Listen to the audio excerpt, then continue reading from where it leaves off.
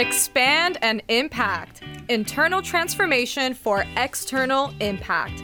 Achieve your goals without sacrificing yourself. I'm Violetta Znarkowski, but you can call me Violet. Welcome back to another episode of the Expand and Impact podcast. This is a space where we discuss how you can create a successful life that is an authentic expression of you, and we also explore the intersection between personal development and gender equity. Today, I'm inviting you to listen in on a conversation I had with TESS WARESMITH. The conversation is all about money, investing, and how important it is for women to take control of their financial futures with more intention and attention. TESS is the founder of Wealth with TESS, a financial education platform which aims to help professional women and entrepreneurs build their wealth and confidence using simple investing strategies that anyone can do, even if they're short on time or a total beginner. After a big investing mistake that cost her over $80,000, Tess learned the basics of investing and realized that it's not nearly as complicated as it's made out to be. Tess believes anyone can learn how to invest and is committed to helping as many women as possible take control of their finances. This conversation took many unexpected turns, but arrived exactly where it was meant to, kind of like life.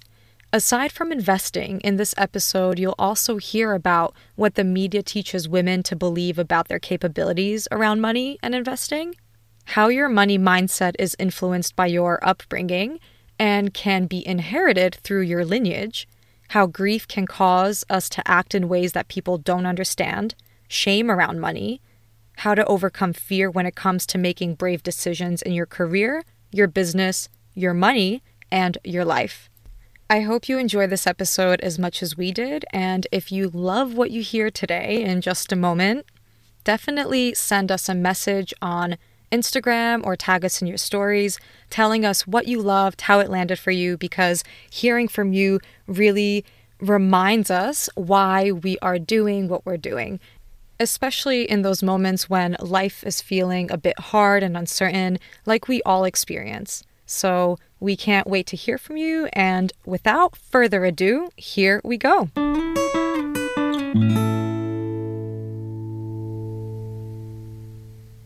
What informs your identity? This is an interesting question because actually over the break, I just spent some time going through my core values, and something that I've done for a long time now at the influence of an amazing leader that I know at my company is to define my core values. And your core values are really who you are and more in essence, what drives your decision making. So for me, some of my core values are directly related to how I want to live my life and who I think I am as a person. So I used to define myself in very tactical ways, like I'm an athlete, I'm an adventurer, I'm a money coach, whatever it is. And I don't like that anymore because I've changed so much in my life and I've done so many different things. And now I just like the themes of my life. Who am I? And so to answer your question of what informs my identity now, it's really these core values. And so one of them is choose simplicity. I'm always trying to find a way to make things simple because for me personally, that's enjoyable. I don't love complexity. I don't love chaos. So I like to keep things simple. That said, I also believe that everything is figure outable, even if it is confusing. So everything is figure outable is also one of my core values, and that no matter what the problem is, there is a way to solve it, or someone that knows how to solve it, or a resource that can help you. And so those are the kinds of decisions and the kinds of ways that I live my life is by identifying what my core values are and then making decisions. So if let's say I'm taking a trip, for example, if it ends up being really complicated with trains, planes, and automobiles, that is going to be less enjoyable for me because I like to keep things simple, and that's okay. And I used to feel like pressure to just be cool with whatever. And I just like things to be simple and straightforward a lot of the times. And that's how I approach my money coaching business. And that's how I try to approach my life because I have so much going on. So those are some examples of my core values. Another one is be grateful, which is pretty obvious. But yeah, I would say that those values really inform my identity, and then I use them to make decisions. And when I make decisions that aren't in alignment with those values, I feel it right away. It doesn't feel right to me. So I would say that the core values do. That's awesome. That sounds to me like you've been really on a deep journey with getting to know yourself better and really honing in on what's yours in terms of your values and what you want to bring into your life and how you want to live versus the values that a lot of us are taught. And then later in life, realize that actually they're not in alignment with what I want or who I am. And there's definitely, even reflecting on like the clients that I work with, there's a misconception with what values are. A lot of people do attribute values like I am focused on success or like certain, I guess, like material components, but actually it's more about the underlying layers of what drives your decisions. And that's really, really amazing to hear. And I can see it like infiltrating in your work and the way you present yourself online and the conversations that we've had behind the scenes before this recording right now. I just thought of another question and I'm wondering if I can ask it. Sure, yeah. What's your cultural identity? Or like your culture, your background? Sure. So I am half Puerto Rican, half question mark. My mother was adopted. My father was from Puerto Rico. So I was born in the States and I haven't had as much of a tie to Puerto Rico as I would have liked to, but I am actually taking Spanish lessons right now because I find my Spanish a Yay. little bit embarrassing. And as I've gotten older, I felt more of a connection to my Latin culture and I want to learn more about that and get in touch with my heritage. So taking Spanish is one of them. And then I am actually going to spend some time in Puerto Rico probably next month. And I haven't really done that a lot. So I'm excited to do that. And has that influenced in any way your core values, the ones that you just spoke about? And is there an overlap between what you value now and what was ingrained in you? Or did you kind of pave your own path and refigure everything out as you went along? That's an interesting question. I don't think it necessarily correlates with my heritage in any way. I do think that some of my core values are in direct opposition of my parents. So I don't have a close relationship with my father, and my mother is a great woman, but has had a lot of challenges in her life. And one of my core values is challenge drives change. And to me, it's really important to continue to challenge yourself and push yourself out of your comfort zone so that you can grow. And so while I like simplicity, as I mentioned earlier, I also love challenge. And those two things can exist in the same sphere. And so one thing that I think is interesting as I look at my core values, a lot of them are things that I don't like in other, like qualities that bother me in other people. And quite honestly, some of those qualities are demonstrated in my parents. So I don't have a super close relationship with them. And I think it's interesting that when I thought about that, one of the ways that you can test your core values is to say, is the opposite of this core value something that really bothers me when I see it in other people? Like, or am I triggered by this? And I'm triggered when I feel like people aren't grateful. And so, that's like a good measure of if that's something that's really important to you. That's not to say that if that's not one of your core values, that's wrong. Everybody has their own set of individual core values that's right for them and fits for them. That's just what I identified works for me. So I wouldn't say heritage necessarily influenced, but definitely influenced by things that I saw that I didn't want to be. Yeah, I could absolutely relate to that. My background is I'm Polish American. So both of my parents immigrated from Poland. So I'm a first generation in the US. I was born there. Me and my brother were both born there, the first ones in our family. And a lot of my core values today are, I guess, like the next level of the challenges that they experienced and really connecting with the opportunities that they didn't have. So we have very different mindsets and approaches to life. And it's not directly, like, I guess, ingrained in my upbringing, which is why I value it. But like you said, like in opposition, the things that I noticed could be better, could work better, or can be even adapted to the way life is now and the way I grew up, as opposed to what they inherited or what I inherited from them. So that's really interesting perspective. Thank you for sharing that. Sure. And I'd love to ask you to share some of your story because you're doing such incredible and important work. And you have such a unique story from like the little that I know about you. And I'm so excited to chat to you about it and share your story with our listeners. But you are the founder of Wealth with TESS, and you run the Money Confident program, which teaches women how to invest really simply. Right. But you also have a corporate job. You also travel a lot. You do all of these things. Like, I can tell your identity is really diversified. And I'd love to know a little bit how you got here today and where you were, a little bit about your story, whatever comes to mind. Absolutely. Thank you. I like diversified identity. That's a cool phrase. So when I graduated into a recession, actually, and when I graduated, I couldn't find a job that I wanted, and I thought I wanted to work for a Fortune 500 company. I wanted to work for Nike or some athletic brand that anyone's heard of. And I applied for so many jobs and I got rejected from every single one. And I had Congratulations. Thank you. I'm actually Congratulations. very glad. Yeah. So after getting rejected from every single job that I applied for, I had been a springboard diver my whole life. I dove at the national level for the US, and then I was dove. Wondering. Yeah. I thought I was like either gymnast or something. I was a gymnast before I turned into a diver. So then I was very, very fortunate to receive a full scholarship to school in diving. And then when I graduated, I retired. I was done with it. I really wanted to make the Olympics. That was like out the window. So I retired. I was done with it. And then my old diving coach calls me and he said, "Hey, I heard you don't have a job." And I was like, "Thank you." And he Thanks said, for reminding me. "Thank you. That's great. Yes, I'm still at the bar." And he asked if I wanted to go on cruise ships and perform in an aqua show on cruise ships, like a Cirque du Soleil type deal.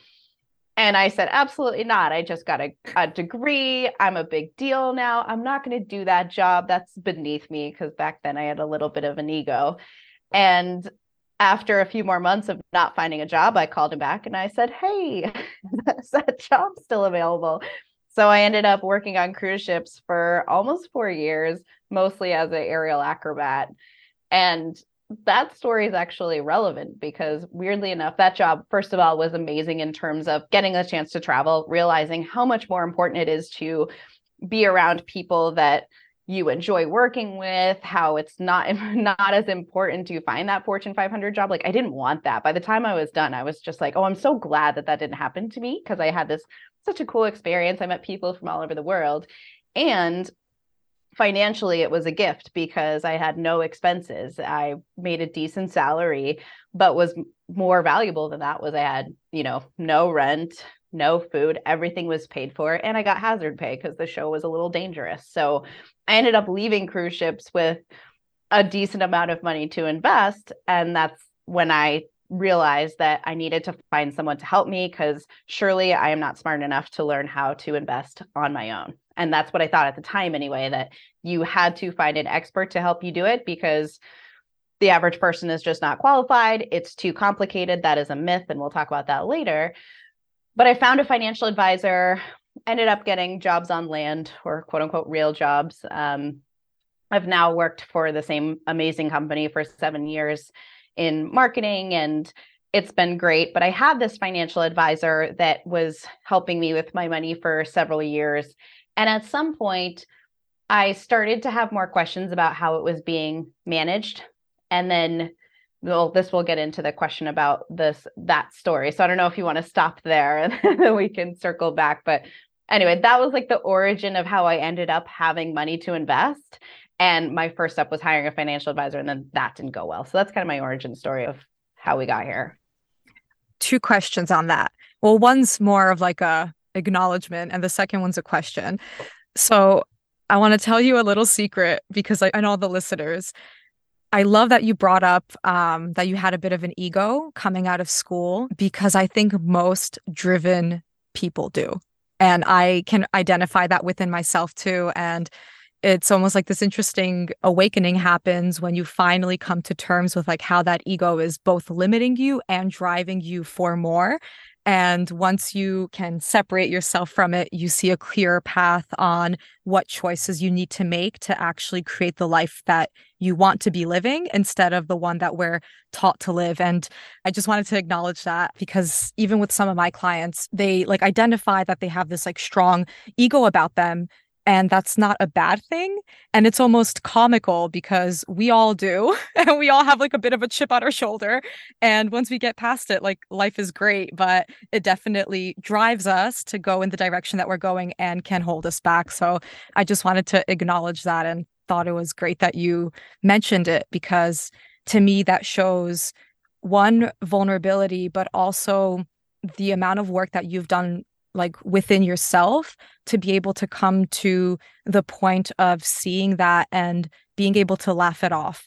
Because I'm sure there were moments where it felt like the world was against you, or why is it so hard, especially graduating into a recession.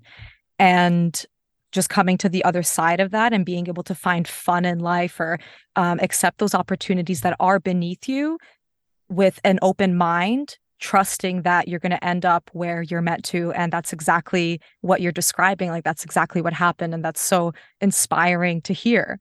Second thing, this is the question. I'm really curious what made you decide to invest and like why you even did that, because that is not a thought a lot of people that I grew up with have. That's not a conversation that I was around. And it's really interesting that it was on your radar even so early on after college that this is something that you want to do. So I'm wondering where in your life that seed was planting that investing is important and to start thinking about your financial future. So I don't think that it was necessarily investing focused in the beginning, but I was always very aware of money. And I always felt like money was something that was very scarce. So I remember I grew up in a town that was quite affluent, and my family was very middle class. My stepfather was a professor. My mother worked part-time. We weren't a super wealthy family. We drove Saturns, and it didn't feel like we had any wiggle room in our life. And I remember very specifically my mother being concerned about money. And my stepdad was very conservative in how he managed money. So every time we had a conversation about something or we did something, that was always part of the decision making. I will say that I have a brother and he grew up in the same household as me, and we went entirely different directions when it came to frugality.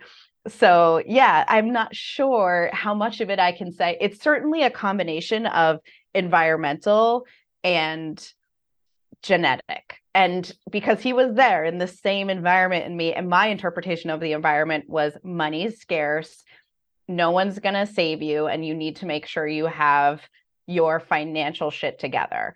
I don't think he had the same takeaway as I did.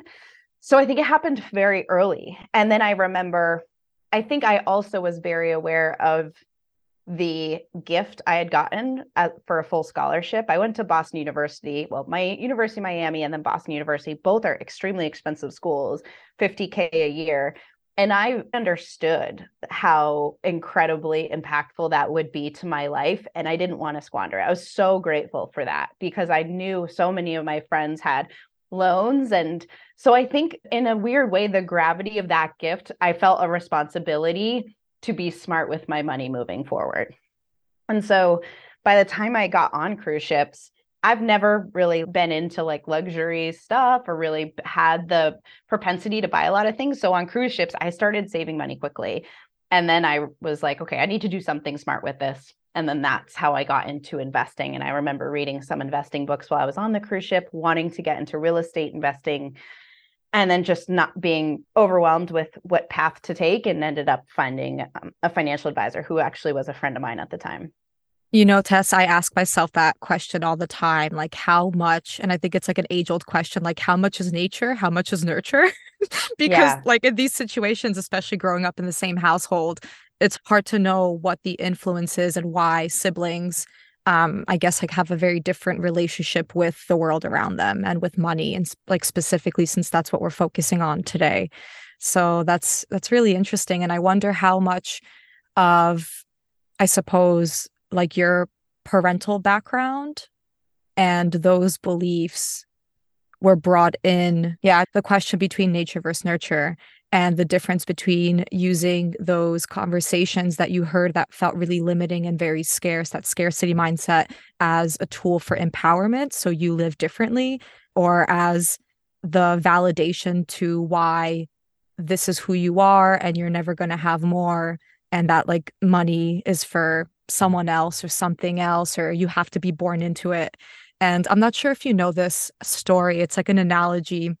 I feel like it's one of the most common ones, but it was about like two brothers who grew up in a family with an alcoholic father. And one of the brothers in his adult life was sober, really successful, great dad, really connected with family life. And the other brother was an alcoholic. And when these two brothers were asked, first the one that created his own path and kind of broke the conditioning that he was born into, when the interviewer asked him, like, why are you the way you are? He responded, because I grew up with an alcoholic, and these are the reasons why I don't drink and why I chose to do it differently. And then when the other brother was asked, why are you the way you are? He said, because I grew up with an alcoholic and therefore that's all I know. So it's really interesting, like the influences that I don't think anyone knows yet. Like no researcher can really identify how much of it is nature or nurture to this day. And it's like that age-old question, like what makes us make those different decisions? What makes us be the cycle breaker? Because that's what you are. You're the cycle breaker of your family who's broken through that scarcity mindset to create your own wealth. And was it a specific book that inspired you? And like what made you decide to invest it as opposed to just save it? Because saving is, I guess, like how the I don't want, like, for a lack of a better word or like terminology, like rich versus poor.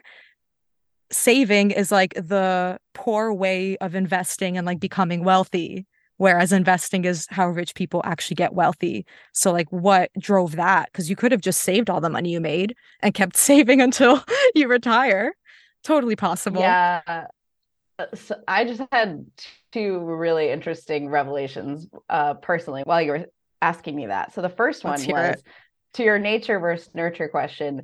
I remember even being like 10 years old and getting, a small allowance, a couple dollars for the tooth fairy and like hiding it. And my brother would be like, what can I buy with this? Like even back in the day. So I think that, again, to your point, nobody really knows the science behind that, but it was early, like really early. So that's the first point. The second part of that, I was just thinking, I think my parents got divorced when I was really early. My mother and my stepdad had a very scarcity, very conservative mindset when it came to money. My stepdad didn't invest in much at all. He was invested very, very conservatively. My father did not, and he spent a lot of money on really nice things. I was always under the impression that he was very wealthy. He had Louis Vuitton stuff. They went on fancy trips. They always talking about flying first class. I thought they were very wealthy. Fast forward to now, a few months ago, my father asked me for money to help pay for their mortgage. And now my stepdad has passed recently, but my mother has plenty of money for retirement and still feels like she doesn't have enough. So I think that the combination of these two factors, seeing what I thought was somebody very wealthy, I felt like to be successful, I had to be wealthy and I had to be smart and conservative. So I think the combination of those things is why I ended up investing, because I knew I wanted to make money, not just hoard it. So you had Yeah. that example growing up, and even though you didn't know like the ins and outs of like how your dad was actually getting his money and where he was getting it to pay for all these nice things, it was on your radar really young because you did see that contrast between that like scarcity mindset and the saving and someone who appears to have a lot of money spending it on like luxury items. Yeah. And I think that I remember very distinctly, like my mom and my stepdad had Saturns, $15,000 Saturns. You could buy them new back then, $15,000. Crazy. My father had a Mercedes Benz, an AMG Mercedes Benz, like really nice Mercedes. And to get real personal, definitely I wasn't his favorite person. And I think that I really wanted to be successful to prove to him that I was worthy of his love. And so I remember very early in my 20s being like, I'm going to make a lot of money and show this asshole that I matter. And like thinking about like buying nice cars and like showing up at his house with a Ferrari. Like I daydream about that And be kind like, of shit. peace. Yeah, right. Like I love drive up that. and be like, look, I have your Ferrari end zone now. Is this what you wanted? Like, I wanted to like show him that I was worthy. And so Yeah. I think that the contrast, and he always, didn't talk well about my mother. Now we're getting into some therapy stuff here. But basically, like, I think the combination of me wanting to be accepted by my father by making a lot of money and being terrified of losing money is how I ended Yeah. up getting down the investing path so early, because I wanted to figure it out right away. I didn't want to wait. Yeah. I'm really loving that you're bringing up these more, I guess, like complex issues, or not issues, but complex components. Like you're saying, the therapy work, but it's all intertwined because Oh I yeah. can see, or like I can imagine even, well, first let me ask this before I share what I'm thinking. How do you feel around money today? Because you mentioned that you had back then like this fear of not wanting to lose it, which is in direct contrast of also deciding to grow it because there's inherent risk involved in investing. So how do you feel around holding money, investing money, and spending money today? Like viscerally. Does that make sense? Yeah, 100%. So I would say up until very recently, I didn't spend money at all on anything. And even before my stepdad passed away, he said, you need to enjoy your life and spend some of your money. He felt very strongly about that. And so I think over the last 2 years or so, I finally gotten to a place where I'm more comfortable to spend money. But I see people that have way less money than I do, and they're easy. It's not an issue for that. Some people need to not be spending that money. That's a different conversation. But yeah, it's definitely been a journey. I think that we would all be remiss not to make sure we understand what our relationship is with money before we start trying to go down a financial path, because it's so important and everyone's journey is different. And for some people, like me, I'm going to need a budget to actually budget out fun money, or else I'm going to save it all because I'm afraid. I'm less afraid now. Now I've grown my net worth significantly, and I'm starting to unravel that, but it's definitely a journey, and I definitely still feel that way about certain purchases. So it's an evolving process. And then I think when I work with clients, it's all over the map. Some people have the opposite problem. Like they feel like they have to spend money because it makes them feel better. And there's a lot of shame around that. And it's not shame. Like a lot of them had something really bad that happened to them. It's totally reasonable to have some kind of reaction, and their reaction happened to be spending. And then there's more shame around the spending, and then it's a cycle. And so we have to give ourselves grace for whatever journey we've been on. And a lot of that journey is tied to our financial habits. Yeah, thank you sincerely for sharing that, because it can be hard to admit that it's an ever evolving journey for someone who teaches this stuff.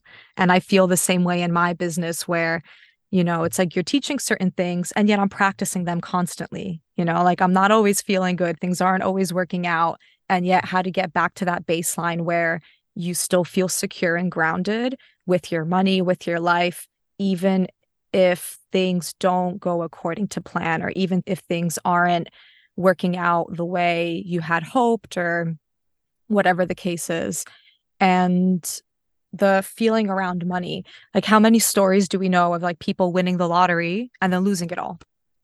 Yeah. And that all comes down to the relationship you have with money and whether you know how to spend it, whether you know how to budget. And another thing I love that you identified was how it works for you, specifically for you, that you need a budget or else you might not spend it, whereas someone else might need a budget or else they'll overspend. Or other people may just need a budget for whatever reason, just to have that peace of mind that there is that security and that they will be able to support themselves and like pay for their bills without worrying, and really start to build intimacy with their wealth and their money on how it can support them in their life for their whole life, instead of just raising your net worth because that's something that people are talking about online now, or that's something that you should be doing, but actually really cultivating that intimacy with your money and noticing those patterns of, when am I overspending, when am I underspending, and can I have compassion and notice it without judging myself? Yeah, absolutely. And that's usually the first step. I mean, even if you are financially secure, regardless of where you are, or you're in a lot of debt, tracking your spending is the first thing you need to do to figure out if you're going to invest. And for a lot of people, there's so much fear in that, just acknowledging their money situation. There's a lot of people I know that are actually doing fine. And they told me, Tess, I was super afraid to start your program because I didn't want to look at my accounts because I was afraid. And like, what a concept. So many people feel that way. And then they feel stupid because they're like, I'm so stupid because I'm afraid to look at my own money. And you're not stupid. That's actually a very common problem. So I do think there's so much to unpack when it comes to money mindset. And so everything I do in my workshops or my program, we always start with no judgment and saying things like, you're going to have questions. Everyone has the same questions. You're going to have weird things come up that you're going to have shame around, and you shouldn't, because wherever you are today is the result of whatever life path you were on. And now you're here and you're changing it. So you've already done the work. If you're on my email list or you're attending a workshop, you clearly you've taken a step in the right direction to take control of your finances. So if there's fear around it, that's okay. That's reasonable for a lot of people to be afraid. How funny that the very things we resist are actually the things that we need to lean into more. And like you said, like, looking at your finances, for the people that are actually thriving, still having a fear of looking at them. And then you finally sit down and like takes you 10 minutes and you're like, oh snap, I'm thriving. Like, I'm good to go. Yeah. I'm good to go. Why was I spending 10 years worrying and like feeling anxious about it if all I needed was 10 minutes to just, without judgment, with compassion, just have a look and get curious without, building the story around what it could be without actually knowing what it is. Like that, Yeah. I guess, like that separation between like expectation and reality. Yeah, exactly. You mentioned fear, and I'm curious if you're willing to share your personal story of moving from your financial advisor and what happened there to going off and building your own net worth your way and now teaching it to others. And you can expand on those details. I kept it a bit vague. Sure. Yes. So back to our story. Once I got off cruise Yeah. ships, I had some money to invest. I did invest in a small rental property in Tampa around that time, and which my stepfather was not happy with. It was way out of his conservative comfort zone. So that was interesting. And then I had some other money that I wanted to invest in the stock market. I didn't know how. I had a friend at the time who was a financial advisor, and I gave her my money to invest. I never totally trusted anyone with all, like, the idea of putting all my money into one account with one person always made me a little bit nervous. So I always kept some in my own accounts. But after, I would say it was a while, it was maybe 5 years later that I started to pay more attention to what I was investing in. And some of that came when I finally got a 401k, which was later in life because I worked for a really small company that didn't really offer those employee benefits until I was 27. And so at that point, I got a 401k, had to select my own investments. And so I did a ton of research on them. And I figured out that it is in your best interest to select investments with low fees so that you can keep more of your money, and that a lot of times higher fee investments don't really benefit you as far as an increase in return. So once I figured that out, I started going through the accounts that she had been managing. And right away, I had a lot of questions and concerns. I was in maybe 30 different funds in my account, which, for those of you that have no idea what's normal or appropriate for an investment account, having 30 different index funds or mutual funds in an account is completely unnecessary. A lot of those funds are funds that she got commission off of for putting in my account. A lot of them were duplicate funds that were what that means is basically they were investing in the similar, almost exactly similar investment structure, but different funds that cost different amounts. The other big thing that ended up costing me a lot of money was I had asked her what additional investment strategies I could do because I was very motivated and I wanted to make sure I was making my money work for me. And she ended up suggesting an annuity to me, which later I found out was a better fit for somebody in their 60s. And most of the financial advisors that I trust now that I've shown that annuity to feel like that's pretty criminal, like clearly not in my best interest. And she also received commission off that. I say all this with acknowledging the fact that she is a good, well-intentioned person. I truly believe that the way that they train their financial advisors at this institution is not good. They don't train in the best interest of the client. And I think however they train them, she genuinely believed that what she was doing for me was valuable. Unfortunately, I now know enough to know that it wasn't. And the amount I paid in fees and into this annuity and opportunity loss was at least $80,000 plus. So that's a lot of money. It was a weird situation because I didn't realize I had really lost it until I went back and started doing the math, which don't do that. It's really sad. If you're working with a financial advisor and you want to start managing your own investments to get rid of fees, don't go back and like torture yourself by figuring out how much you've already paid. Like it's sad. It's super sad. Don't do it. Just move forward. But that was really frustrating for me. And so I had some pretty candid conversations with her and I challenged her on some things and I just wasn't getting answers that I wanted. So I ended up moving my money out. And I will say I had a ton of fear around doing that. Even though I had read a ton of investment books, I felt very comfortable intellectually with what I was going to invest in. I was going to create a simple index fund portfolio. An index fund is just a very simple fund that holds a group of stocks that has a low fee and that is a great way to diversify your investments. That's a simplified version of what an index fund is. But, I had a very good plan of what I was going to invest in, and I was still very nervous. And I even knew that the performance should be comparable, if not higher than what my advisor was doing because I was paying so much in fees, upwards of 2%. And I was still nervous about it. So it took me a while to finally cut things over, but I'm so glad I did. And I've learned a lot since then. I've changed some of my strategies since then. The thing that I wish more people understood is that no one really knows what's going to happen with the stock market.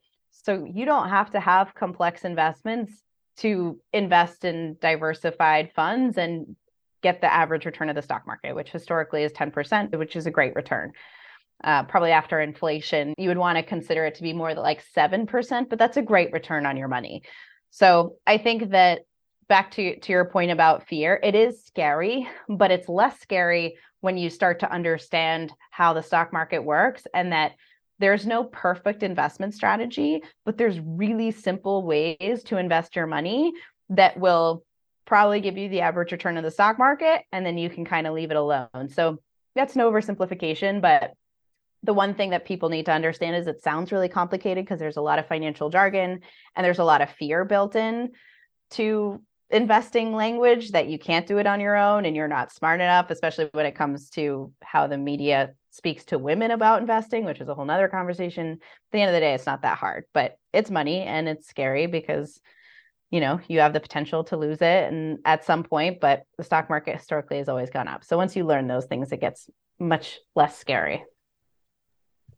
For sure. It does sound to me from what you shared that there was a bit of hesitation though, like despite feeling really knowledgeable about what you could do, applying what you knew wasn't as easy as knowing it like in your brain, in your like cognitive 100%, brain. 100%. And actually, so in the Money Confident program, which is my beginner investing program for women, I have at the end of it, most people have a one-on-one call with me. And like 90% of the time, they have their full plan. They know exactly what they're going to do.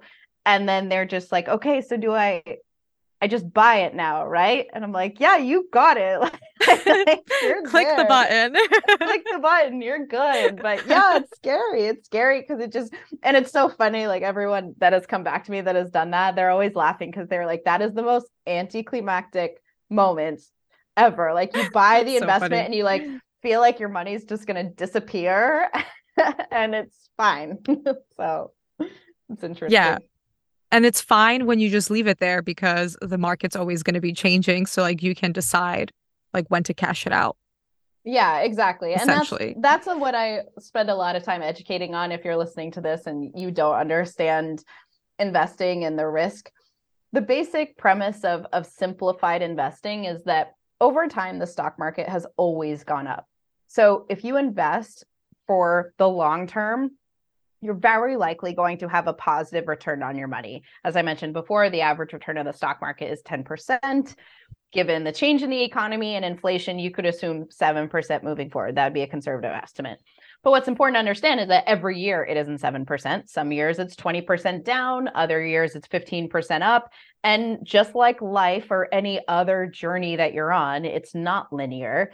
And so once you understand that and you look at a little bit of the historical data, you don't need to be a data scientist to understand this, but basically it's that graph that you've seen 1,000 times in any personal development thing that says the journey is peaks and valleys. And that's exactly what the stock market does. So once you understand that and you're investing money that you don't need in the next 3 to 5 years, you're going to have way less anxiety about it. And you're not going to be checking it every day because you're not trying to use that money. I think what gets people in trouble is when they start to invest money that they need to buy a house or a car or some short-term bigger purchase. If you need money in the next 3 to 5 years, don't invest in the stock market. But if you're okay with understanding that there's a chance that value of money could go down, then you should invest it because over time you're very likely to get a positive return. And I believe around the 20-year mark when you've been invested, based on the historical returns of the stock market, the likelihood that your return in the stock market is negative after 20 years of investing is like 0.001%. It's highly unlikely. And if you do lose all your money in the stock market, it means that our economy has collapsed and we have solar flares or zombies or something way worse than you losing your money in the stock market. So I think that's important, but that's a real fear and it's a reasonable fear because people don't know. They haven't been taught. And this is one of those things that should be taught in school, but we were too busy learning intro to jazz, which was a great class, but not helpful for life. Oh yeah, don't even get me started on that one. I think that's like a separate episode altogether. Yeah, The things 100%. the things that were not taught in school that actually would make life a lot more fun. Like Yeah, a lot more fun and 100%. enjoyable. You mentioned, I just want to backtrack a little bit. I love everything that you're sharing. And one theme that I'm noticing in like the last couple of minutes of your share with like the technical aspects of investing, some of your clients feeling fear once they have like their plan laid out to actually purchase, and then the fear you must have felt that was like the tipping point for you with all of the money, like almost 80 grand you mentioned, like that's huge. That is a huge amount of money for most people and probably not even the salary, an annual salary that a lot of people make in America, especially. I can't speak for other countries and obviously industry dependent. There's a nuance. So let's not get hung up on the nuance. But can you identify like what motivated you to use this huge, huge loss as an opportunity to apply what you've been learning because you had to learn a certain amount about money to even know what questions to ask your financial advisor? Because you easily also could have added this to your story, completely given up, kind of like we talked about, like the nature versus nurture at the beginning of this conversation. Not everyone uses these, I guess, failures, as society likes to call them, quote unquote, as opportunities to empower yourself and to create change, but the opposite.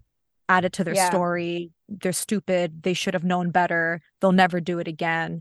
And even that inner dialogue is very real. Yeah, I couldn't agree more. So there's two very specific motivations I had for turning this into something more productive. The first was that the way I lost that $80,000, a good chunk of it was an annuity that I didn't lose it, but the opportunity loss of what that money would be worth if I had invested it over 30 years is actually a lot more than $80,000, but that's a separate issue. A lot of it was just fees over time, over 7 years of investing my money with this person that was taking 2% 7 years. I think it was 7. Wow. I'd have to go back and check, but it was a while. That's a So long-term relationship. Yeah. And with someone. fees are, maybe it was more like 5 years.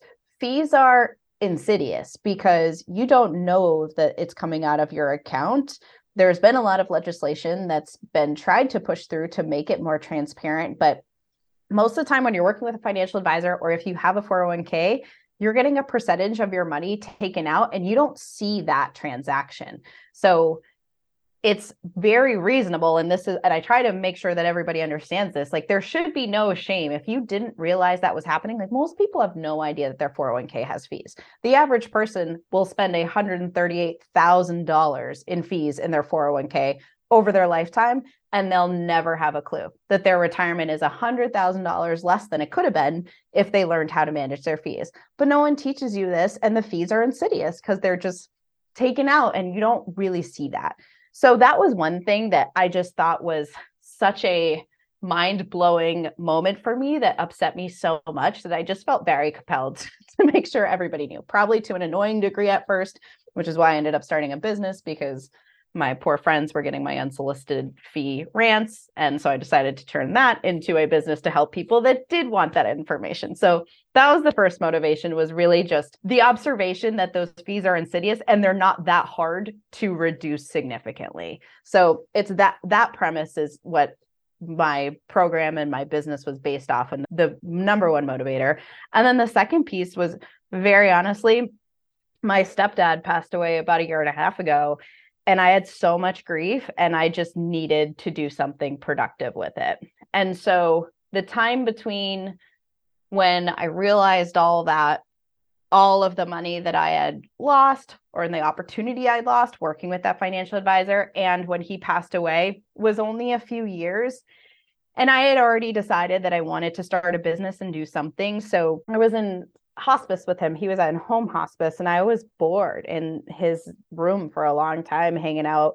And I had a lot of time to think, and that concept just coming back and back. And then when he finally passed away, it just seemed like a good way to direct my energy. Now, in full transparency, I should have spent more time feeling my feelings and not building a business to deal with my grief. That's not a recommended approach. However, it's what happened. Then later, transparently, I had to deal with my grief because I'd spent all my energy on this business and then realized I never processed that. That's another story. But So I you're think those, human. yes, exactly. So you're human. You So did something that a human would do. No shame in that.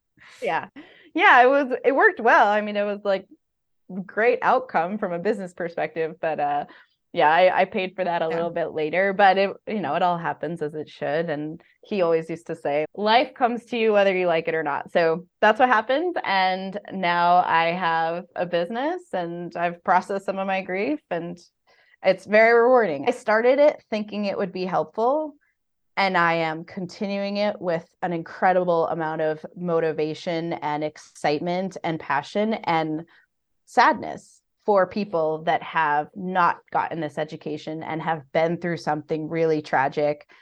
And unfortunately, a lot of the clients I work with, something happened to them that triggered them to take control of their finances. And a lot of times it's not great.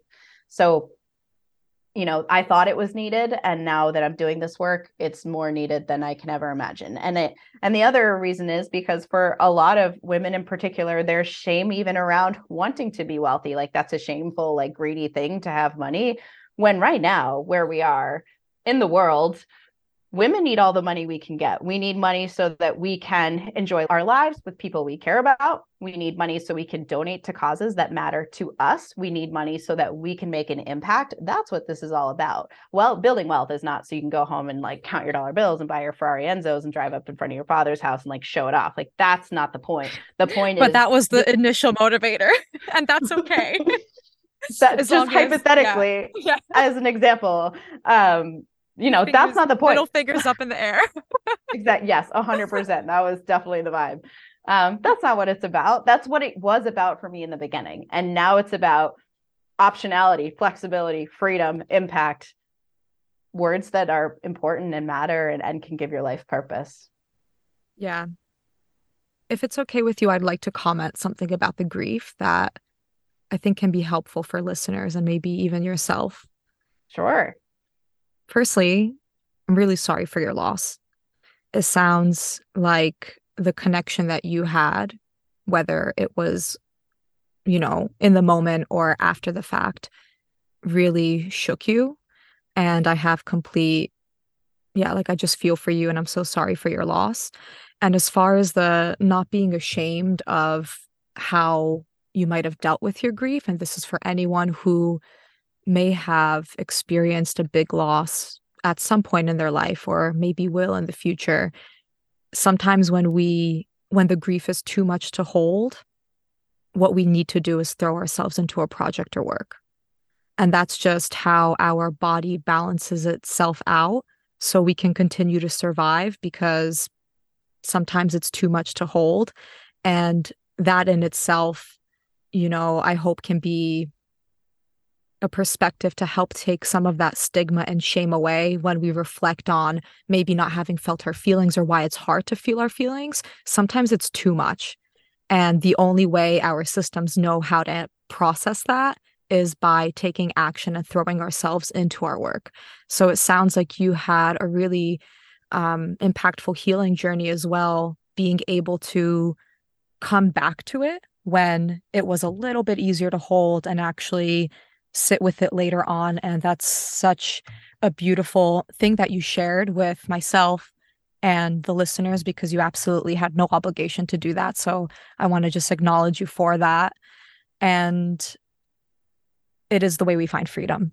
Yeah, I thank you. I appreciate that a lot. I do remember, this is great advice. That what you're sharing is not just great advice, but great perspective, not just for people that are grieving, but also people that are trying to support people that are grieving. Because I had a lot of comments from close friends that were critical in terms of my dealing with the grief. And that was really frustrating because it almost made me feel like I didn't care, like they felt like I didn't care, and that couldn't be further from the truth. So I think that's an incredibly powerful observation. So thank you for sharing that. Yeah, you're welcome. I hope it didn't cross anything. I hope it wasn't too No, much. I hope not it at was all. right No, on point. it's helpful to Yeah. hear because it's always helpful to hear that that's something common or something part of the human experience, right? We all deal with things Yeah. different ways. Exactly. Part of the human experience and also the social conditioning of like what a person who is grieving should look like or what a wealthy person should look like. So I think this is a good like transition point. You've mentioned how maybe the media talks about money and women. I'd love to hear your perspective and your knowledge about that and also about privilege and wealth Sure. So I'll start with money in the media and also and all the things financial. around that. Yeah, that's It's a like so loaded many. question. Loaded question. Yeah. So Pick three here's where, points. yeah, where my brain went first was I saw this incredibly impactful statistic maybe about a year ago. And I don't quote me on the exact numbers here, but it was basically said that 90% of financial content created for women is about saving money, coupon clipping, lowering spending, and it's almost the opposite for men. Like more investing content is directed towards men. So that's the first thing that I think is really important for us to understand. And historically, a lot of men have always taken care of the investments and the finances. And a lot of times women take care of the budget, but men take care of the finances. So it's not all in one camp, but that is common. So that's the first thing that I'll say is that a lot of the messaging that you've gotten is around you should be saving and you're not wealthy because you spend money on pumpkin spice lattes or you spend money on what, like your Lululemon yoga pants and that's why you're broke, which is absolutely bullshit. Like there is no reason why you shouldn't enjoy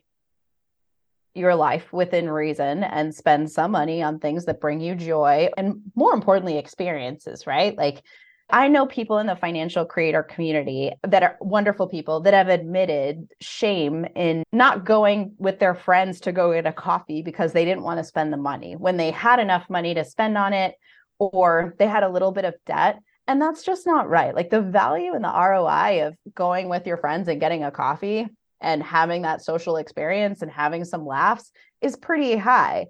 Now, that's mental not to health, say, like yes, for your exactly. mental health and for your sanity, and to like be to feel like you belong to something, you're a part of something, which is Yes, outweighs the cost of a $5 yes, coffee. I just yes. needed to interject and say that. Yes, no, well said. And so that's the transition here that I'm trying to get at is there's a lot of all or nothing. There's a lot of old financial advice, or when financial coaching became a thing, like Dave Ramsey and Susie Orman, they did a lot of great things for financial literacy and education. What they did not do a great job of is understanding the human experience and shame. And so there are a lot of people that had so much shame that, they were told, like, you shouldn't spend $1 on anything that you don't enjoy until you're 100% debt free and your house is paid off, which is absolutely ridiculous and actually not your best interest financially in a lot of cases. So I think that there's a lot to unpack there, and I'll stop there when it comes to saving and spending and money and messaging towards women when it comes to finances. I mean, it applies to regardless of how you identify, that there's a lot of shame around spending. And usually that's not the problem, especially because you can only save so much money. Like, at the end of the day, you can grow your income. Your income is limitless to some degree, depending on where you come. And then we get into privilege. But your spending, you can only cut your spending so much. So that's some of the messaging and things that you might have heard subconsciously that can impact how you spend money and how you think about money. And then when it comes to privilege, I mean, we simply just don't all Sorry, start. I'd Oh, love yeah. to interject before we go into privilege. I'd like to Yeah. interject. Just a thought as you were speaking that came to my mind is also what you observed in your own household when it came to money, but not what we talked about in the beginning of the language around money, but specifically what your mother did with money and the type of job she had, and your lineage and your grandmother, your great grandmother, and the female line, because all of that gets passed down generationally in an unconscious way. And it's really helpful to identify it and unpack it. And that's like some of the things that we do in my work, is really looking at the lineage to see what beliefs are kind of running us today. And I know specifically, like for me, which I'd like to share as well, because I know that there's a lot of like first and second generation women that follow me, some women that were adopted into families, which like is loaded in itself when it comes to how you interact with money. And I'm a first generation American. My parents immigrated. So the women in my lineage growing up in Poland, both of my grandmas, like my grandparents, were alive during World War II. They were really young, but they lived through a war, and Poland is really close to Germany, and one of my grandmas has, or to both of them actually, have stories of like interacting with the Nazis and like what life looked like for women then when men were off to war, like all of the social impact during that time, which seems so far away because we haven't normalized talking about it, and we haven't normalized in the Western culture connection to our lineage like it's normalized in the Eastern culture. But actually, our history is so important to how we are wired today and the choices that we make and how we feel, and especially when it comes to money and women. And I'd like to just make another point as well, because I've been observing, and this might be loaded, so we'll see how we go, but I've been observing this really like divisive perspective on like what even feminism is, or like women's empowerment.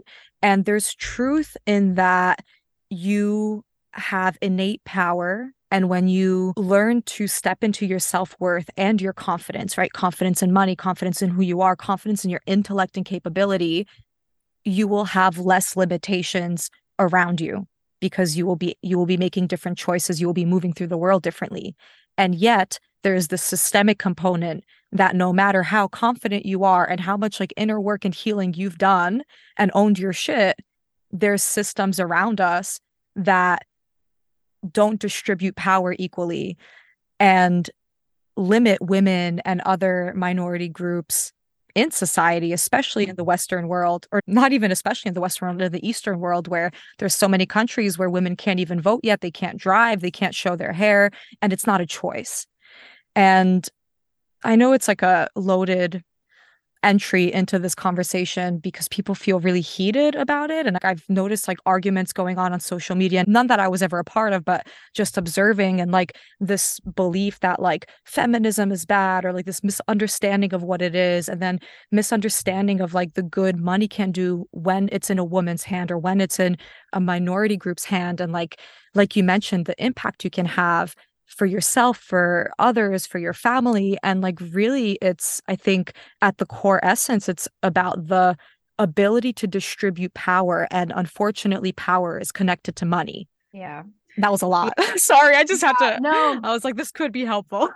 Yeah, no, it's a lot. I mean, we could spend hours on this, so I'll keep my perspective short in that at the end of the day, depending on where you came from, your race, where you live, what your parents look like, what city you were brought up in, how you identify, all of those things, and the intersection of all of those things can create such a challenge for you to move through the world. And when it comes to finances, there's a lot of rhetoric around like pull yourself up by your bootstraps, but for some people their boots are in concrete, and that's where they're starting. And so I think that everyone starts from a different place, and I am very transparent about that on social media, that I started from a middle class family. I was one of the few people I know that went to university and didn't have debt. That is just incredible amounts of privilege right there. Did I work hard for it? Yes. Like, have I worked really hard the last 10 years? Of course. But there was just so many opportunities afforded to me that other people won't get.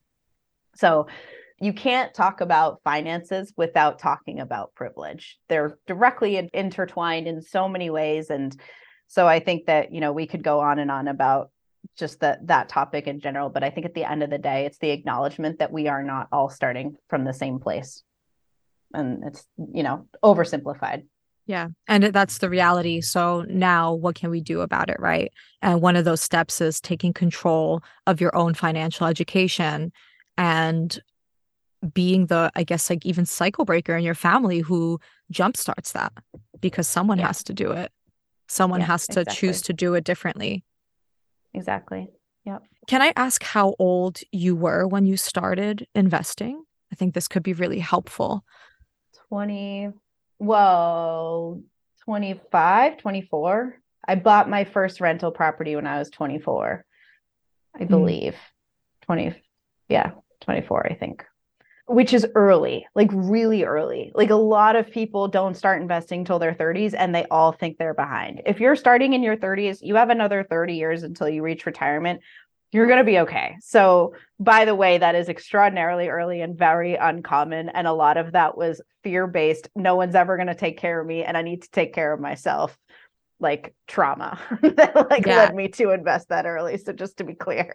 Yeah. My next question was going to be, and what's the age that most of the women that you work with are? Because it does vary. And like, even if you're 60, like, you can still invest.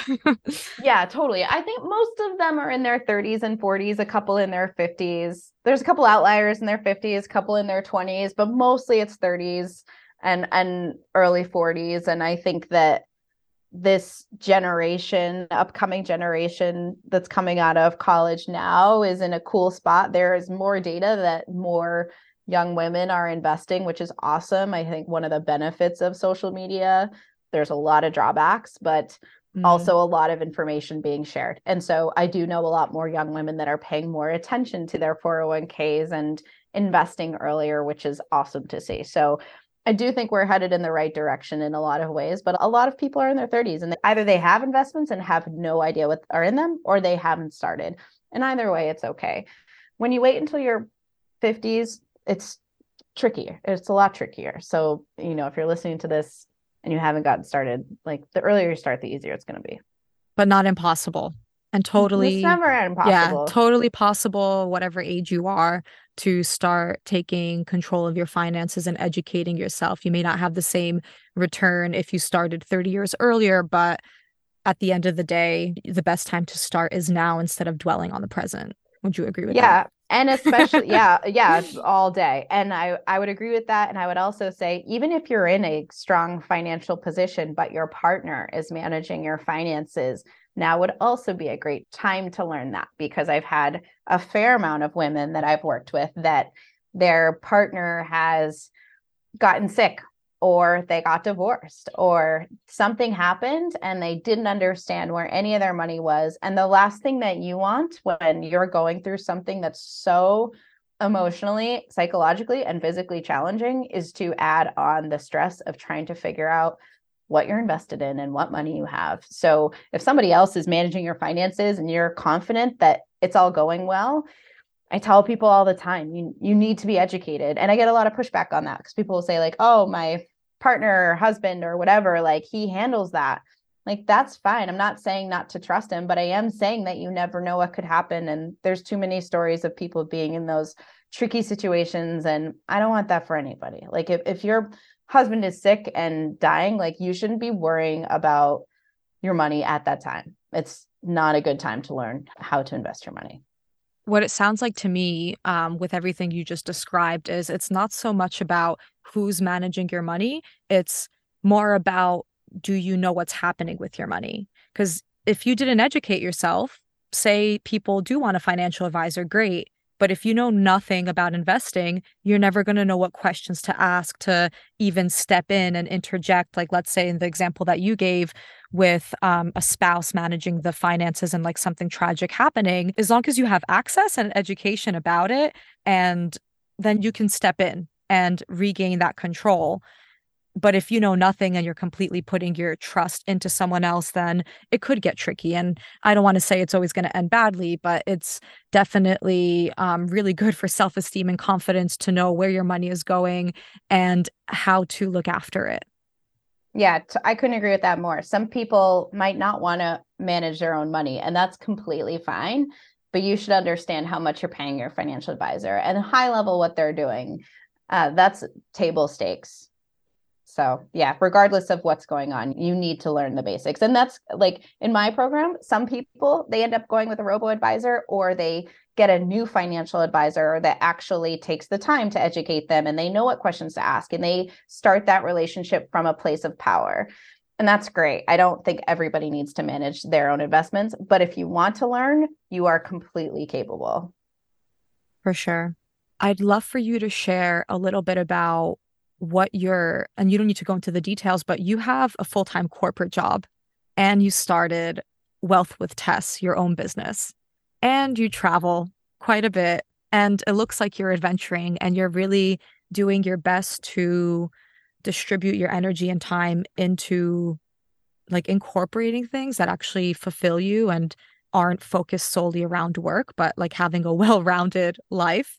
And it's a work in progress for everyone, I'm sure, and for myself included. And I teach this, but it's a constant like coming back to basics, like you said in the beginning.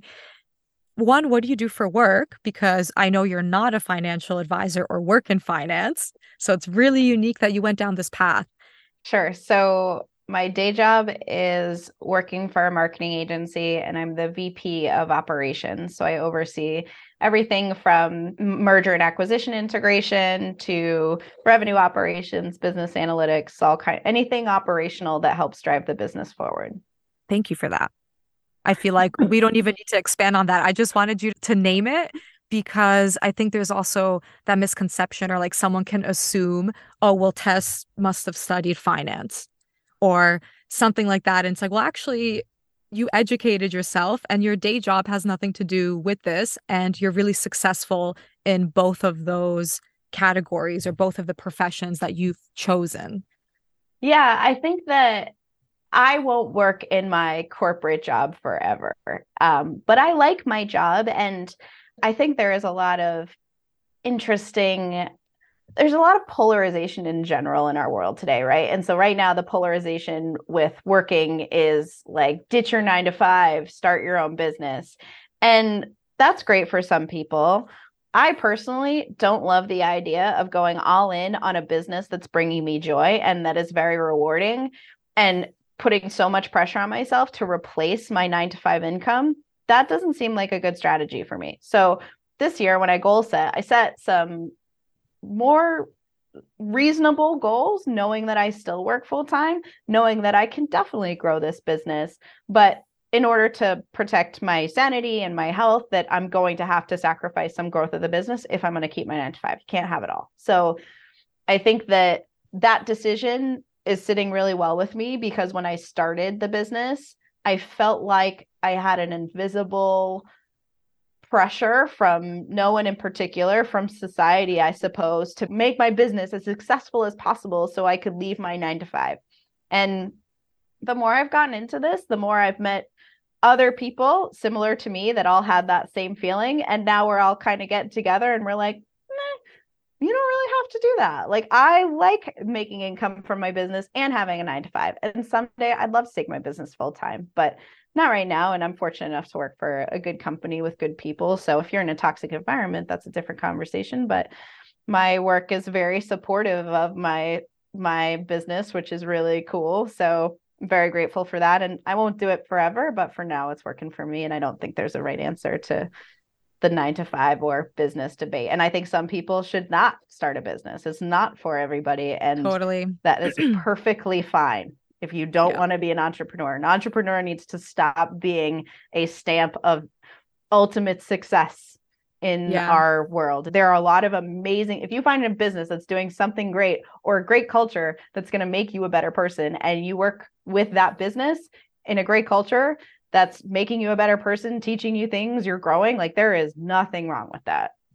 Absolutely. And for me, that's a sign of like true and powerful leadership, to not fall into that pressure of having to choose whether you're going to be full-time in your business or full-time in a job, but really being gentle with yourself and allowing those things to coexist.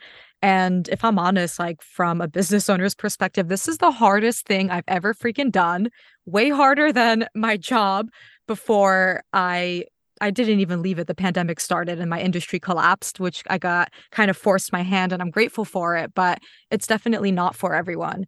And you can find such a fulfilling career that respects you and acknowledges you and like gives you a semblance of the freedom that would make you feel, I guess, like you have more room to live, where your life isn't centered around only work.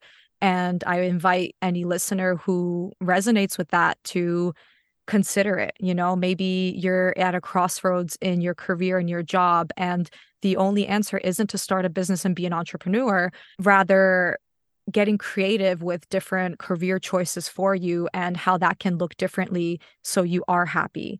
And that's like another stigma. It's almost around work. It's like, I'll be happy when I retire, or I'll enjoy my life when I retire. But actually, we live in such a privileged time where we can be content with our work. We can even be fulfilled and happy. Dare I say it, you know? It's like, you don't need to be miserable and waking up exhausted all the time and just feeling like you're always like holding your head above water, just like trying to stay afloat, because your everyday environment that you walk into is just so draining. And yeah, I mean, a lot of other things go into that, is getting clarity around your purpose and boundaries and things like that. But the more women can utilize their voice in these environments, that's when we can see great change in our satisfaction in work and in our money, and really stand behind that embodied confidence to create the changes we want to see. So just Well want to add said. that. Yeah. I love that. Well said. Thank you. Last question, and then I'll let you go. I know it's nighttime in the US right now, so I don't want to. No worries. I'm so grateful you're here, and I'm really mindful of your time as well. Where and when do you feel most like yourself? This will be a good place to close. I feel most like myself. Two things came to mind when you asked me that. The first was in nature. I love spending time hiking, and I get a lot of clarity, a lot of calm, and a lot of peace being part of nature. And I think that's mostly just the realization that we are just a small cog in some beautiful, majestic, universal wheel. And it always makes me feel a little bit better and a little bit less anxious about whatever thing I'm worried about. Just kind of gives me some existential perspective. So I'd say nature first. And then the second one would be when I am talking to someone and I'm able to not just give them advice, but empower them and make them feel more confident to do what I know they can already do. And my program includes online videos, and then I do some small one-on-one coaching as part of that. But that or the small group coaching, like I just love helping people and seeing the light bulbs go off. And then, you know, when they share that they've done something they thought they couldn't do, it's pretty awesome. So I enjoy that part the most. Sounds like you found yourself in the right professions, plural. Definitely. Definitely. Awesome. Well, thank you so much for your time, Tess. I think there was so much value in this conversation, and it's going to go a long way to so many women and just humans around the world. Awesome. Thank you so much for having me. I appreciate it. Thanks so much.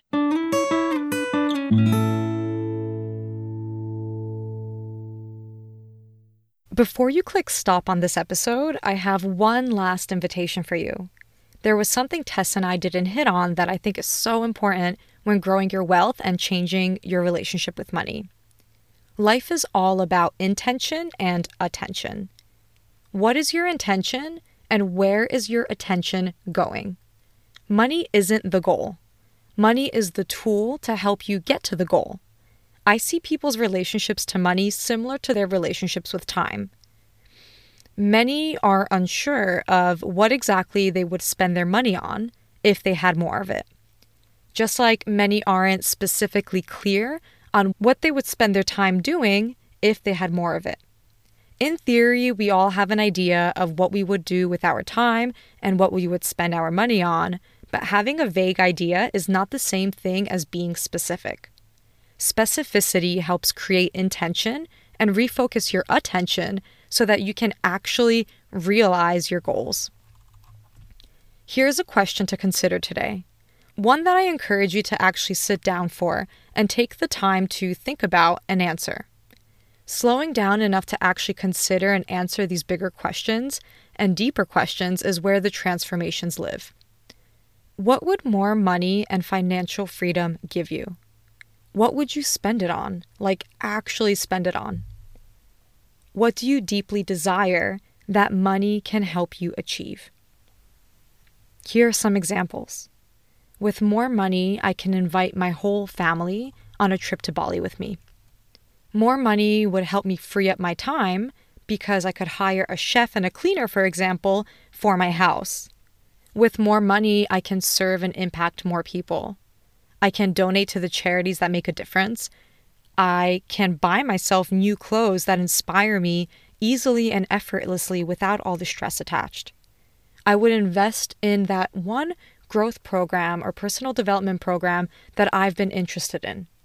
These are just some examples of how being specific with what your end goal of more financial freedom can give you.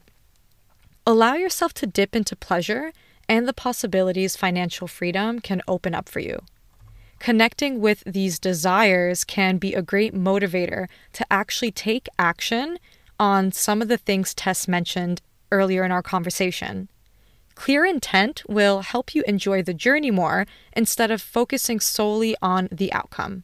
So, if you liked what you heard today, tag Wealth with Tess on Instagram and myself at Expand and Impact in your stories, or send us a message telling us how this episode landed for you so that we can keep showing up and creating opportunities to bring people together, inspire, educate, and help you take massive action.